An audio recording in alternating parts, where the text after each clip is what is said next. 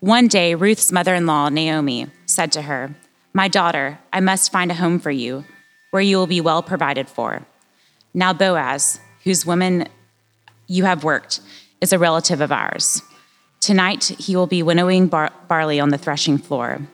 Wash, put on perfume, and get dressed in your best clothes.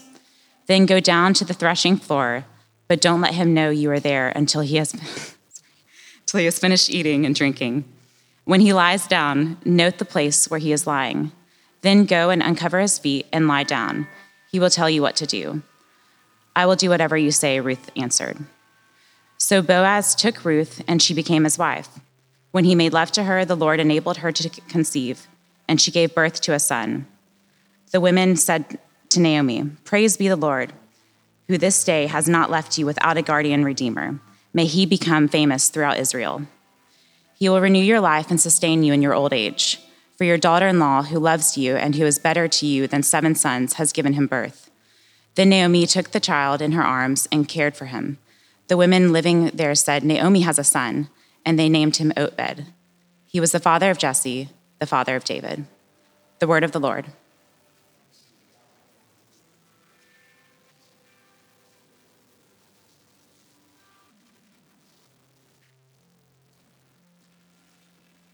From the book of Hebrews, chapter 9, beginning with verse 24. For Christ did not enter a sanctuary made with human hands that was only a copy of the true one. He entered heaven itself, now to appear for us in God's presence. Nor did he enter heaven to offer himself again and again, the way the high priest enters the most holy place, every year with blood that is not his own. Otherwise, Christ would have had to suffer many times since the creation of the world. But he has appeared once for all the culmination of the ages to do away with sin by the sacrifice of himself. Just as people are destined to die once and after that to face judgment, so Christ was sacrificed once to take away the sins of many. And he will appear a second time, not to bear sin, but to bring salvation to those who are waiting for him. The word of the Lord. Will you stand with me for the reading of our gospel? The gospel according to St. Mark, beginning with verse 38 of chapter 12. As he taught, Jesus said, "Watch out for the teachers of the law. They like to walk around in flowing robes and be greeted with respect in the marketplaces, and have the most important seats in the synagogues and the places of honor at banquets. They devour widows' houses.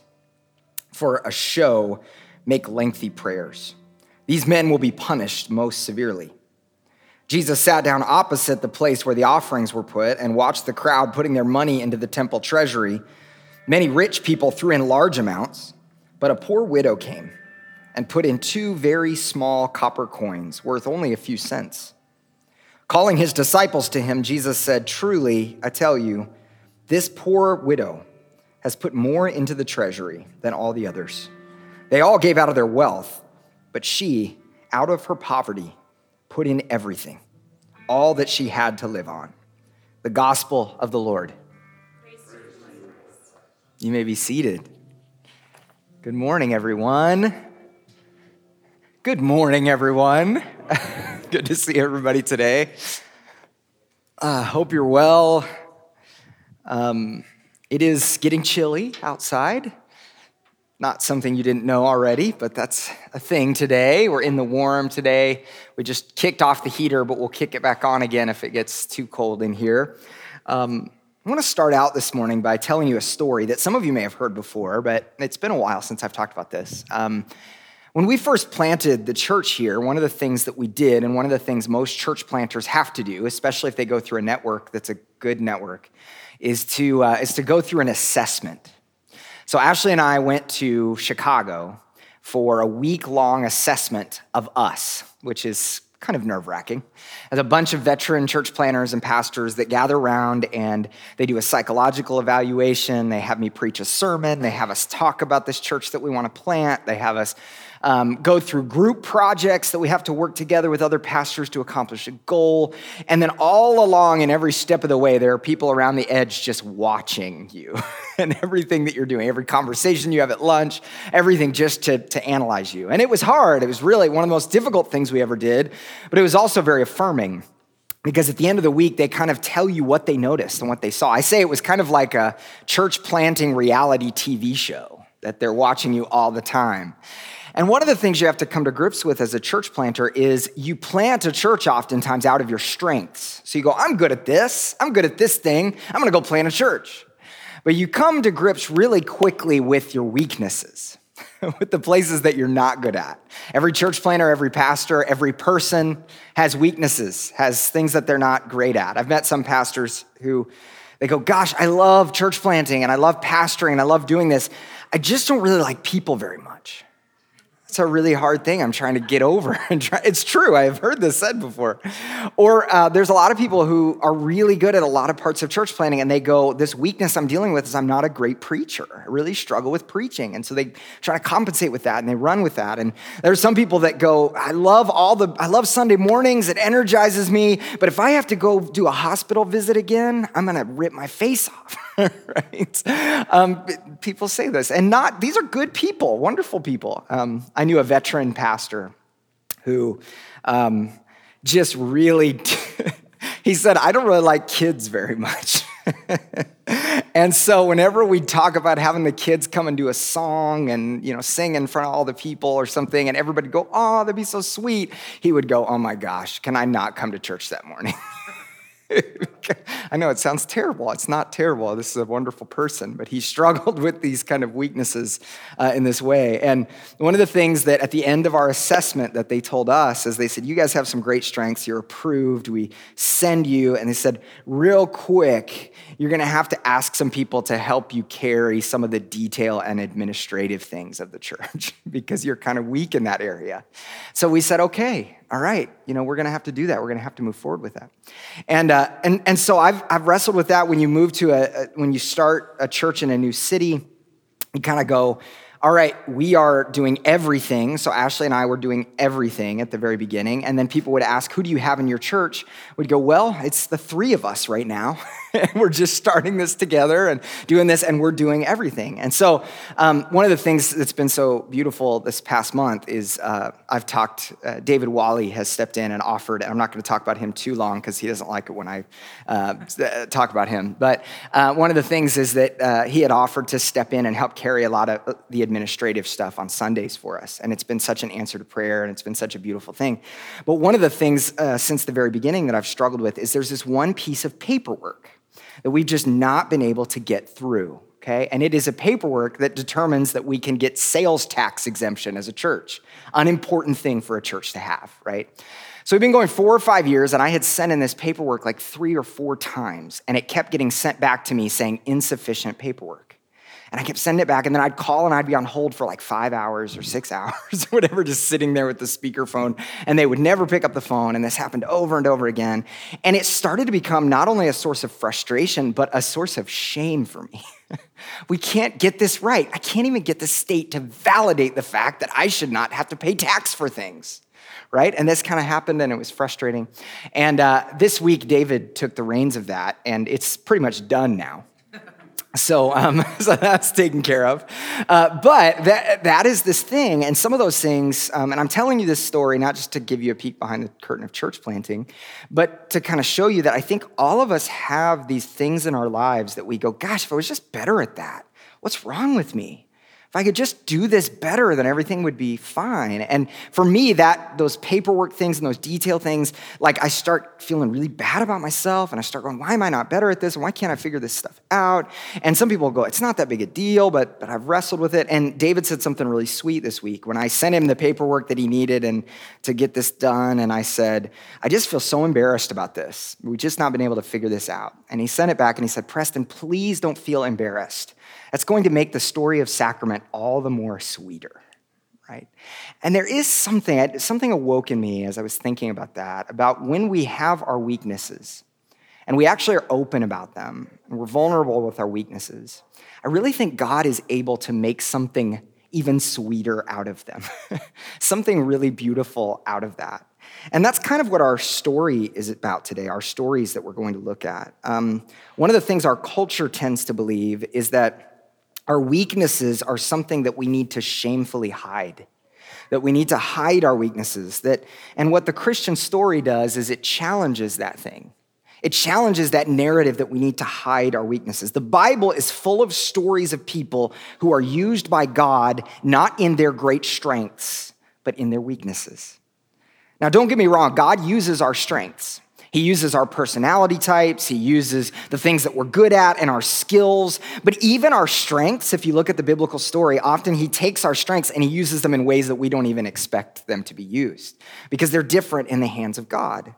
But most of the biblical story is about the God who uses moments of weakness, who uses weaknesses.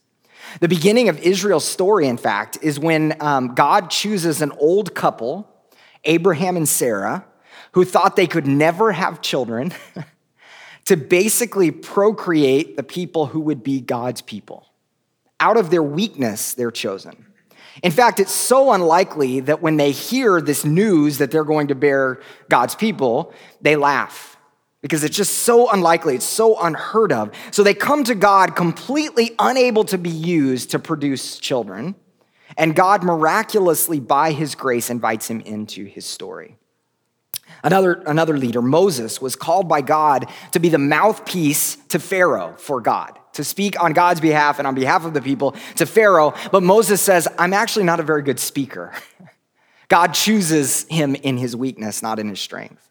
Gideon was this guy called by God, even though he was the least in his family, and his family was the least in the whole country, yet God chooses him. And then when God chooses him, he has this army that he assembles and he puts together, but there's too many of them for God to use them. There's thousands of them. So God has to whittle them down to 300 people in order to go into battle. And he uses Gideon in his weakness. David had to literally be pulled from the fields where he was watching sheep because his father was thinking about who in his family could possibly be the next king of Israel, and he remembered all of his sons as possibilities, and then not David. So he had to pull him out of the fields in order for him to be anointed as the king of Israel.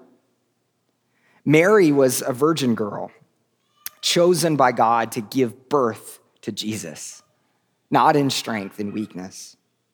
In the New Testament, Saul was really gifted, but he played for the wrong team.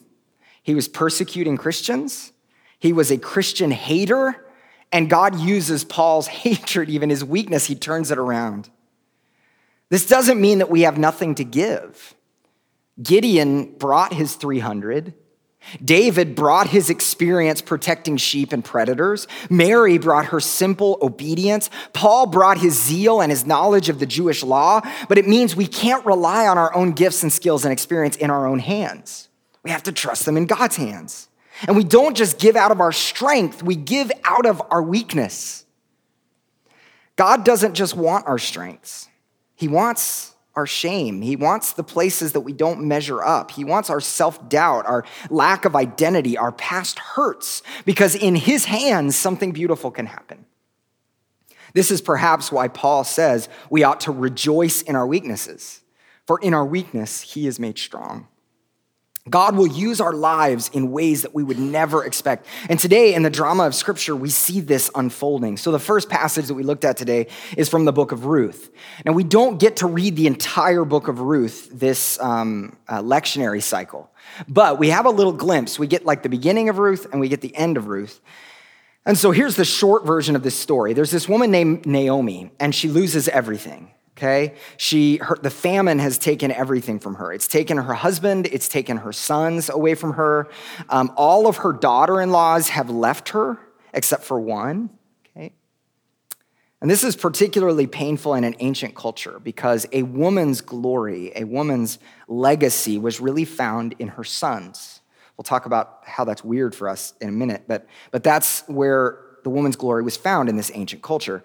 Young women found a husband who defined who they were in this ancient culture. And then older women, as their sons grew up, saw their glory shine on in their sons. So their worth, their sense of identity, their sense of value was based on the men in their lives. That's how the ancient culture worked.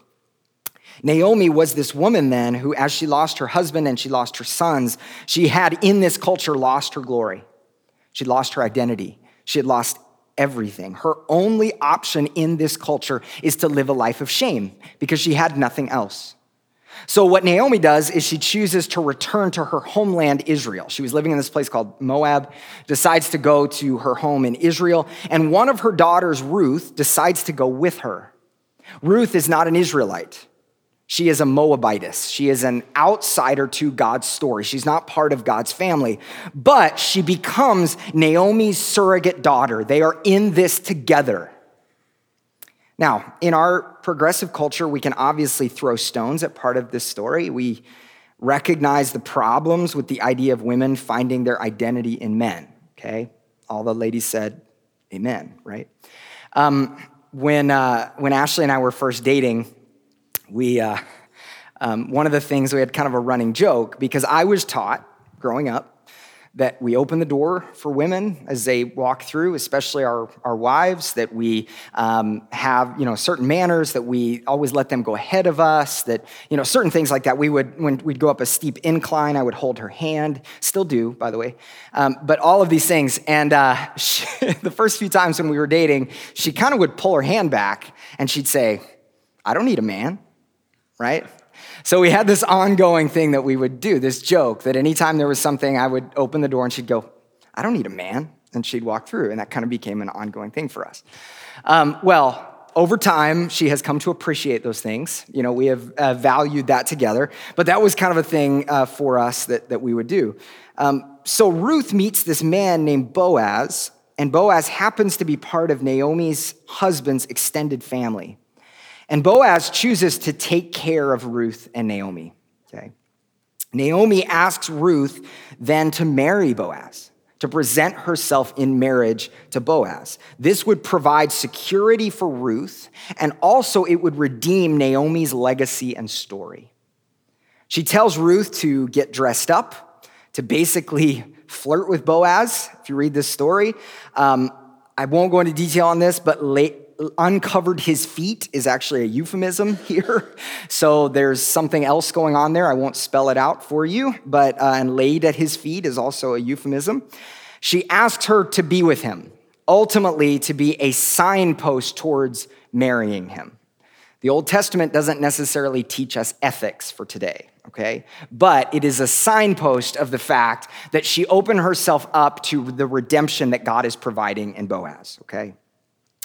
And although we look at this story suspiciously in our culture, okay, their identity is still found in a man. That's really weird, even though we have to remember that in this culture, that was how it worked. But Boaz himself is not the only hero in this story. He's not even the primary hero in this story. This is not a damsel in distress story. It is a story of women who lost everything and then surrendered their loss to God. That pain, they surrendered, they took the simple steps. All I know to do is what's right in front of me. I've lost my identity, I've lost my security, I've lost everything that holds dear and defines who I am, and yet I'm going to take this simple step to go back home. I'm going to take this simple step to follow God in whatever way I can. That's what Naomi did. And then Ruth says, I'm going to take this simple step to be loyal to my mother-in-law. It's this simple step of obedience. In fact, this is one of the rare stories in the Old Testament that doesn't have any miracles in it. Most of the Old Testament has lots of miracles, but in this book, the book of Ruth, God is relatively silent. There's not these big miraculous things that happen. This is a story about simple steps of faith when someone has lost everything. Ruth has lost everything. Naomi has lost everything. If we think about Ruth for a minute, she's lost all the men in her life. And now she clings to a story and to a God who she's never known before. Yet even in his silence, God is the hero of this story. God is the deliverer here. He takes their simple acts of faith in the midst of their weakness and he redeems them. Boaz is this picture, and it would be throughout history, throughout Israel's history, Boaz becomes this picture of God's redemption, of God's healing, of God's restoration. In fact, for Christians, Boaz becomes this image of a future Christ who would come and redeem all of our stories and make everything right, even when we've lost our identity. When we have nothing, he has everything. When we were outsiders, he welcomes us in. He identifies and he trades places with us. So God shows up for Naomi and Ruth. This is a story of shame traded for a new kind of glory. It's a story about those who have no home finding a home. And then if you notice, the end of the book of Ruth is kind of like a superhero origin story, okay? So it's kind of like if you've seen any of the Avenger origin stories or some of the prequels of Star Wars, even though they were terrible, right? Like if you've watched some of these, you know these hints to these future stories that are unfolding.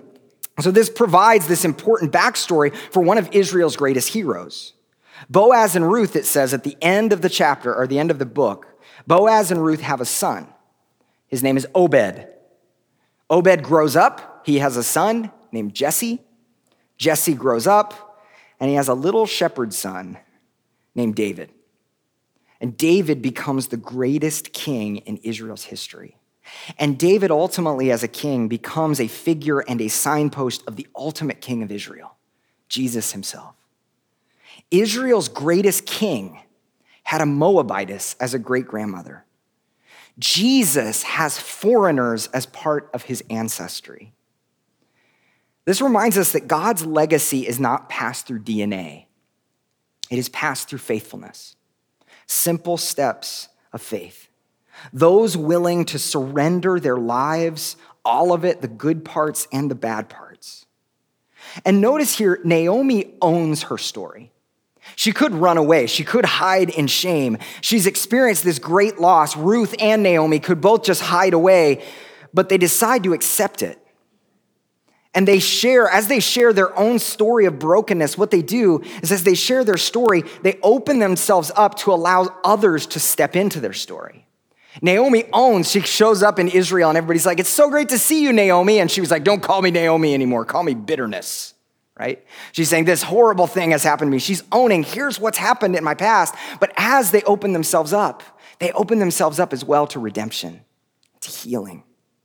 Are we allowing space for God and others in our lives? Or are we trying to hammer things out ourselves and figure things out for ourselves? This Hebrews passage that we looked at is kind of a technical passage, and it explains how Jesus goes forward on our behalf. He takes our sin upon himself. The author of Hebrews loves this literary device that she uses over and over again, we don't know. And it's Jesus is greater than this, fill in the blank. Jesus is greater than Moses. Jesus is greater than the angels. Jesus is greater than the law. Jesus is greater than this and this and this. And he loves this pattern over and over again. And here he says, Jesus is the true and better high priest. Jesus is better than the high priests of Israel and the high priests in the pagan world. So if you go back to the ancient world, this idea of a priest was one who there was a particular god, and the priest was the one you'd go to if you wanted to see what this god was like, okay? So if your god was this pagan god and you wanted to know what that god was actually like, you'd go to the priest, and the priest would show you, and the priest would tell you what that pagan god was like. And then also the priest was one who would offer prayers on your behalf to that god. So if you wanted to offer a sacrifice or prayers, you'd go to that priest, and that priest would do that for you, and you would follow in that priest's lead. The Jewish faith was a little different, was actually really different in some ways, but also similar. The priest would go to the temple over and over again and offer a sacrifice for sin. Theologian T.F. Torrance, actually James Torrance, speaks of two ways that we often think about worship in our culture. The first is what he calls the Unitarian model, okay? And the Unitarian model is the most common actually in our culture. And in this model, worship and service and giving and prayer are things that we do. They're things that we do, each of us. Each of us is primarily responsible to do all of these things, to pray, to serve, to give, to worship, all these things. And yes, we need God's grace, but God's grace is more like inspiration for us. Jesus inspired us to live our best life now. And so we give ourselves to God and we give ourselves to the world. That is this Unitarian model. We, in essence, are the priests. We are the ones who are offering worship to God over and over and over again. Now you might say, whoa, I am not a Unitarian. Those of you that maybe know that word. I'm a Christian, right? That's not who I am. But even those of us who are Christians and who are Trinitarians are often Unitarian in our worship. We think about it as our thing that we do. It's our effort. It's up to us. We may say, well, yes, Christ died on the cross for me, and that's wonderful, and I accept that, and that gave me relationship with God, but now it's up to me. Now I just got to worship the right way. I got to get this right. Now I got to give the right way. I got to give enough. I got to serve the right way. I've got to serve enough.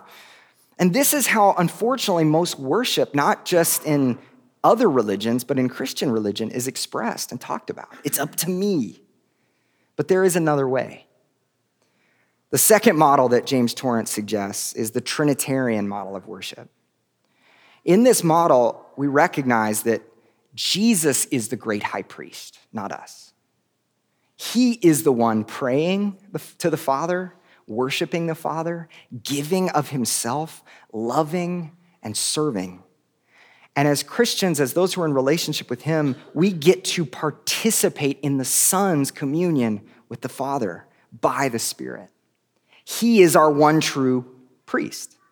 And the reason why this is so important is we all inherently know that our offerings, our worship, our prayer, it all falls short on some level, that we're incomplete, that we are broken because of sin, and yet Christ's offering is perfect. And his offering heals us. He takes our broken places and he makes them into something beautiful. Torrance says, he lifts us up out of ourselves to participate in the very life and communion of the Godhead, that life of communion for which we are created. This is also so important when we talk about church unity. We are not just a bunch of scattered churches all around the world, and each of us has to kind of do our own thing and get it right, trying to get our worship right. We are one church coming to the Father through Christ in the communion of the Spirit together with all of the saints. What does this mean? This may sound like technical, theological kind of jargon here, but I want us to see how freeing this is. God just asks that we bring who we are. Broken as we are, completely received fully by God in Christ, just as we are.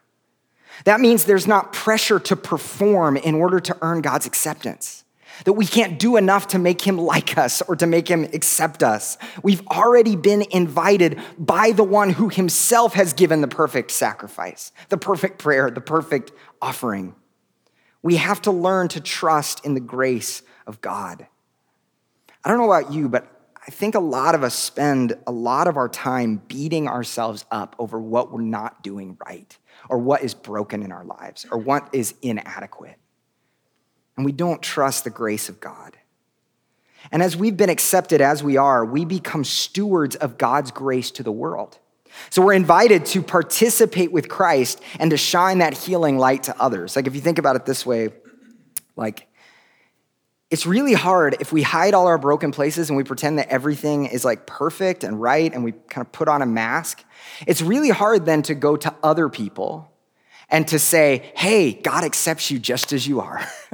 Open yourself up to God's grace, because we're not doing that ourselves, right? God accepts us just as we are, and we're invited to shine our light to others. Today, we're going to participate in sharing a meal, those who can join us today at 2, with the homeless community in our neighborhood. And we do so not as like rescuers. This can't be a thing where we just, we're going to go save the neighborhood and we're going to go make this thing that's broken fixed. No, we do this simply as stewards of the grace that God has given us. We recognize that the issue of homelessness, of some of the brokenness that we experience in our neighborhood here is not an issue that we just step in and fix. It's complicated, it's multi-layered. Being part of serving a meal today doesn't fix all of that. But what we can do is we can recognize the God who's accepted us just as we are and shine that light in broken places. Martin Luther said, God doesn't need your good works, your neighbor does. Think about that. Your good works are not so God accepts you or God feel good about himself or anything like that. God already accepts you just as you are. Our good works are to shine that love and that acceptance to the world, to other people. It's part of participating in the triune God of grace. And we never do that alone.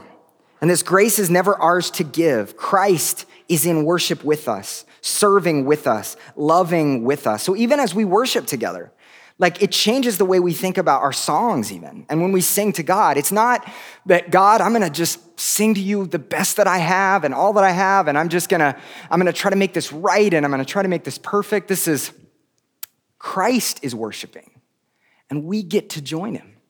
We get to add our voices with him, recognizing that sometimes our motives are flawed. Sometimes often we're broken, but yet we get to join in that chorus.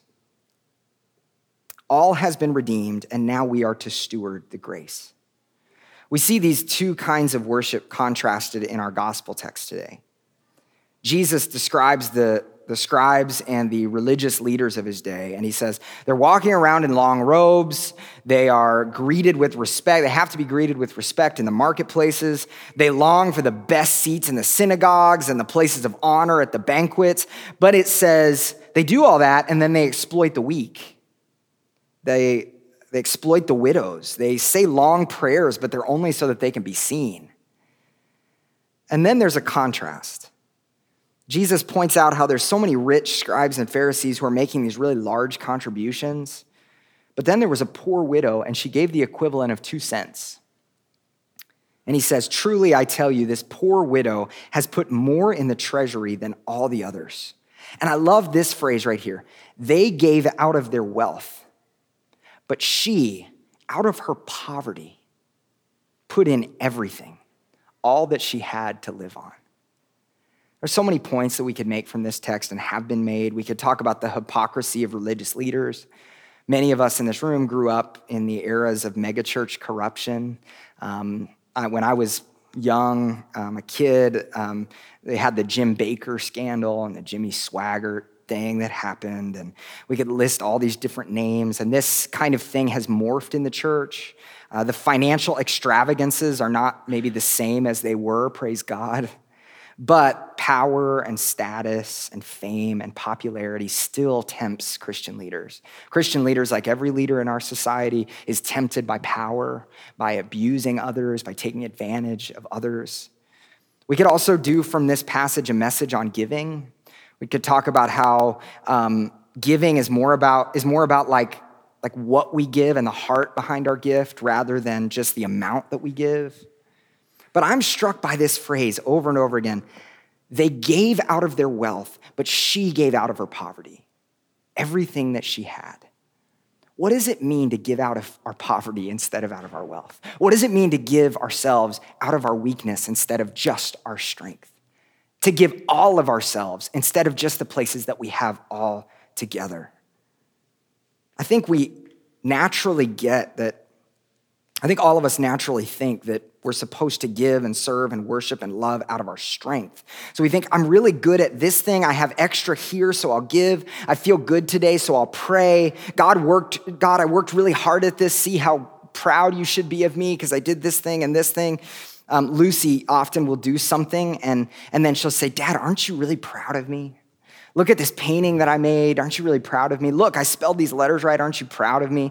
And my response is always, I'm very proud of you, but it's not dependent on whether you write the right letters or not, or do this pretty picture. That's a wonderful thing that you did, but I love you just as you are. We are her parents who are just simply there to say, we're proud of our little girl. God doesn't just want our strengths, our good moments, our extra. God wants all of us. And that even means the times that we're mad at him. There are times when Lucy yells at me and she knows buttons to push. She knows to say, I wish you never would have adopted me. Like she knows these really harsh things to say and they break my heart. But then later she'll come back and I'm so sorry. And at that moment, I have the opportunity to say, I love you and I'm so proud of you just for who you are. I think God is that way with us, that the moments we're mad at him, even that, he wants to know that part of our heart. He wants to know where that comes from. The times when we messed up and all we want to do is dig a hole and crawl into it, he wants our weakness. He wants our brokenness. Why? Because he loves us. And his love is healing and restorative. In fact, it's only his love that heals those broken places. That's it. God's kingdom is so different, Jesus says. In God's kingdom, 2 widow coins given in poverty are worth more than the largest gifts in strength. God wants our whole selves, our shame, our brokenness, our confession. We give and love and serve out of our poverty, and we trust God's abundance. I want to close with a story. Charles Spurgeon was considered the prince of preachers, and he once told this story. One day there was a gardener who grew this enormous carrot, okay? He was a farmer of carrots, grew this enormous carrot, and he wanted to give it as a gift to the king. Okay, the king who was ruling over this whole land. And so he goes to the king and he presents this gift and he says this, "My lord, this is the greatest carrot I've ever grown or ever will grow. Therefore, I want to present it to you as a token of my love and respect for you." The king saw the man's heart and it moved him deeply. So he told him, "Because I can tell you are a great steward of the earth, I want to give you a plot of land and I'm going to give it to you free as a gift so that you can garden it and garden it all." Well, the man rejoiced and he ran home rejoicing. But there was also another guy, a nobleman, and he heard this whole thing and he saw this whole thing and he thought to himself, if that's what you get for a carrot, I might get something better. If I can get my resources together, get my act together, and I can come and bring something special to the king, I'll get something better than this plot of land. So the next day, he brought the king a handsome black stallion. And he said, "My lord, I breed horses, and this is the greatest horse I've ever bred or ever will. Therefore, I want to present it to you as a token of my love and respect for you." And the king said just a simple "thank you" and dismissed him. The guy was baffled. What's going on? And the king saw that he was baffled, so the king said this, "Let me explain. The gardener was giving me the carrot, but you were giving yourself the horse." Think about it, right? You can see here the difference in posture. One gives out of their strength, okay? Here's how special I am. Here's what I want from this. One gives out of their humble desire to serve, out of humility. One wants to exalt himself out of a desire to earn. The other, it's a simple posture of thankfulness and appreciation. The stallion is worth more in the world's eyes. But the other, the carrot, is more like the currency of the kingdom of God. And yet, some of us come and we recognize, I don't know if my motives are good all the time. Sometimes maybe I do have bad motives. What do I do with that? Well, I think God even wants us to recognize our bad motives and to give those to him too. When I pray, I often find myself saying, "God, is it even appropriate for me to pray for this thing? Is this appropriate? Is this right? Is this selfish? Am I throwing myself a pity party here? Am I doing certain things?" And yet, God, will you do something with even my selfishness-tinged prayers? And he does. He sees our hearts. He hears our prayers, and he makes something beautiful out of them. Here's some questions I want us to ponder as we go throughout our week this week. In what ways might God be leading you to surrender your shame, your brokenness to him? Maybe your broken story. God makes beautiful things out of broken things. So if we look at all the heroes throughout Scripture, they were chosen in weakness, not in strength. Maybe you look back at your story and you go, "Man, I messed up here and here and here and here, and there's a lot of brokenness, or I've been through a lot of pain and a lot of hurt."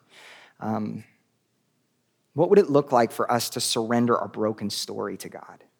Secondly, what would it look like for us to surrender our futile attempts to earn or to please? Your worship, your giving, your performance, your longing, all of that is ultimately not yours. Christ has offered a perfect sacrifice and invites you to participate in the communion with the Son and the Father. And then finally, your offerings, your whole self. Even if you believe, gosh, my gifts and my skills, what I have to offer is so small, seems like it's so unimportant. There is something really amazing about bringing all that we are out of our weakness, all that we have, and giving it to him. He makes beautiful, amazing things out of that. Let's pray. God, we thank you for this story that we're part of.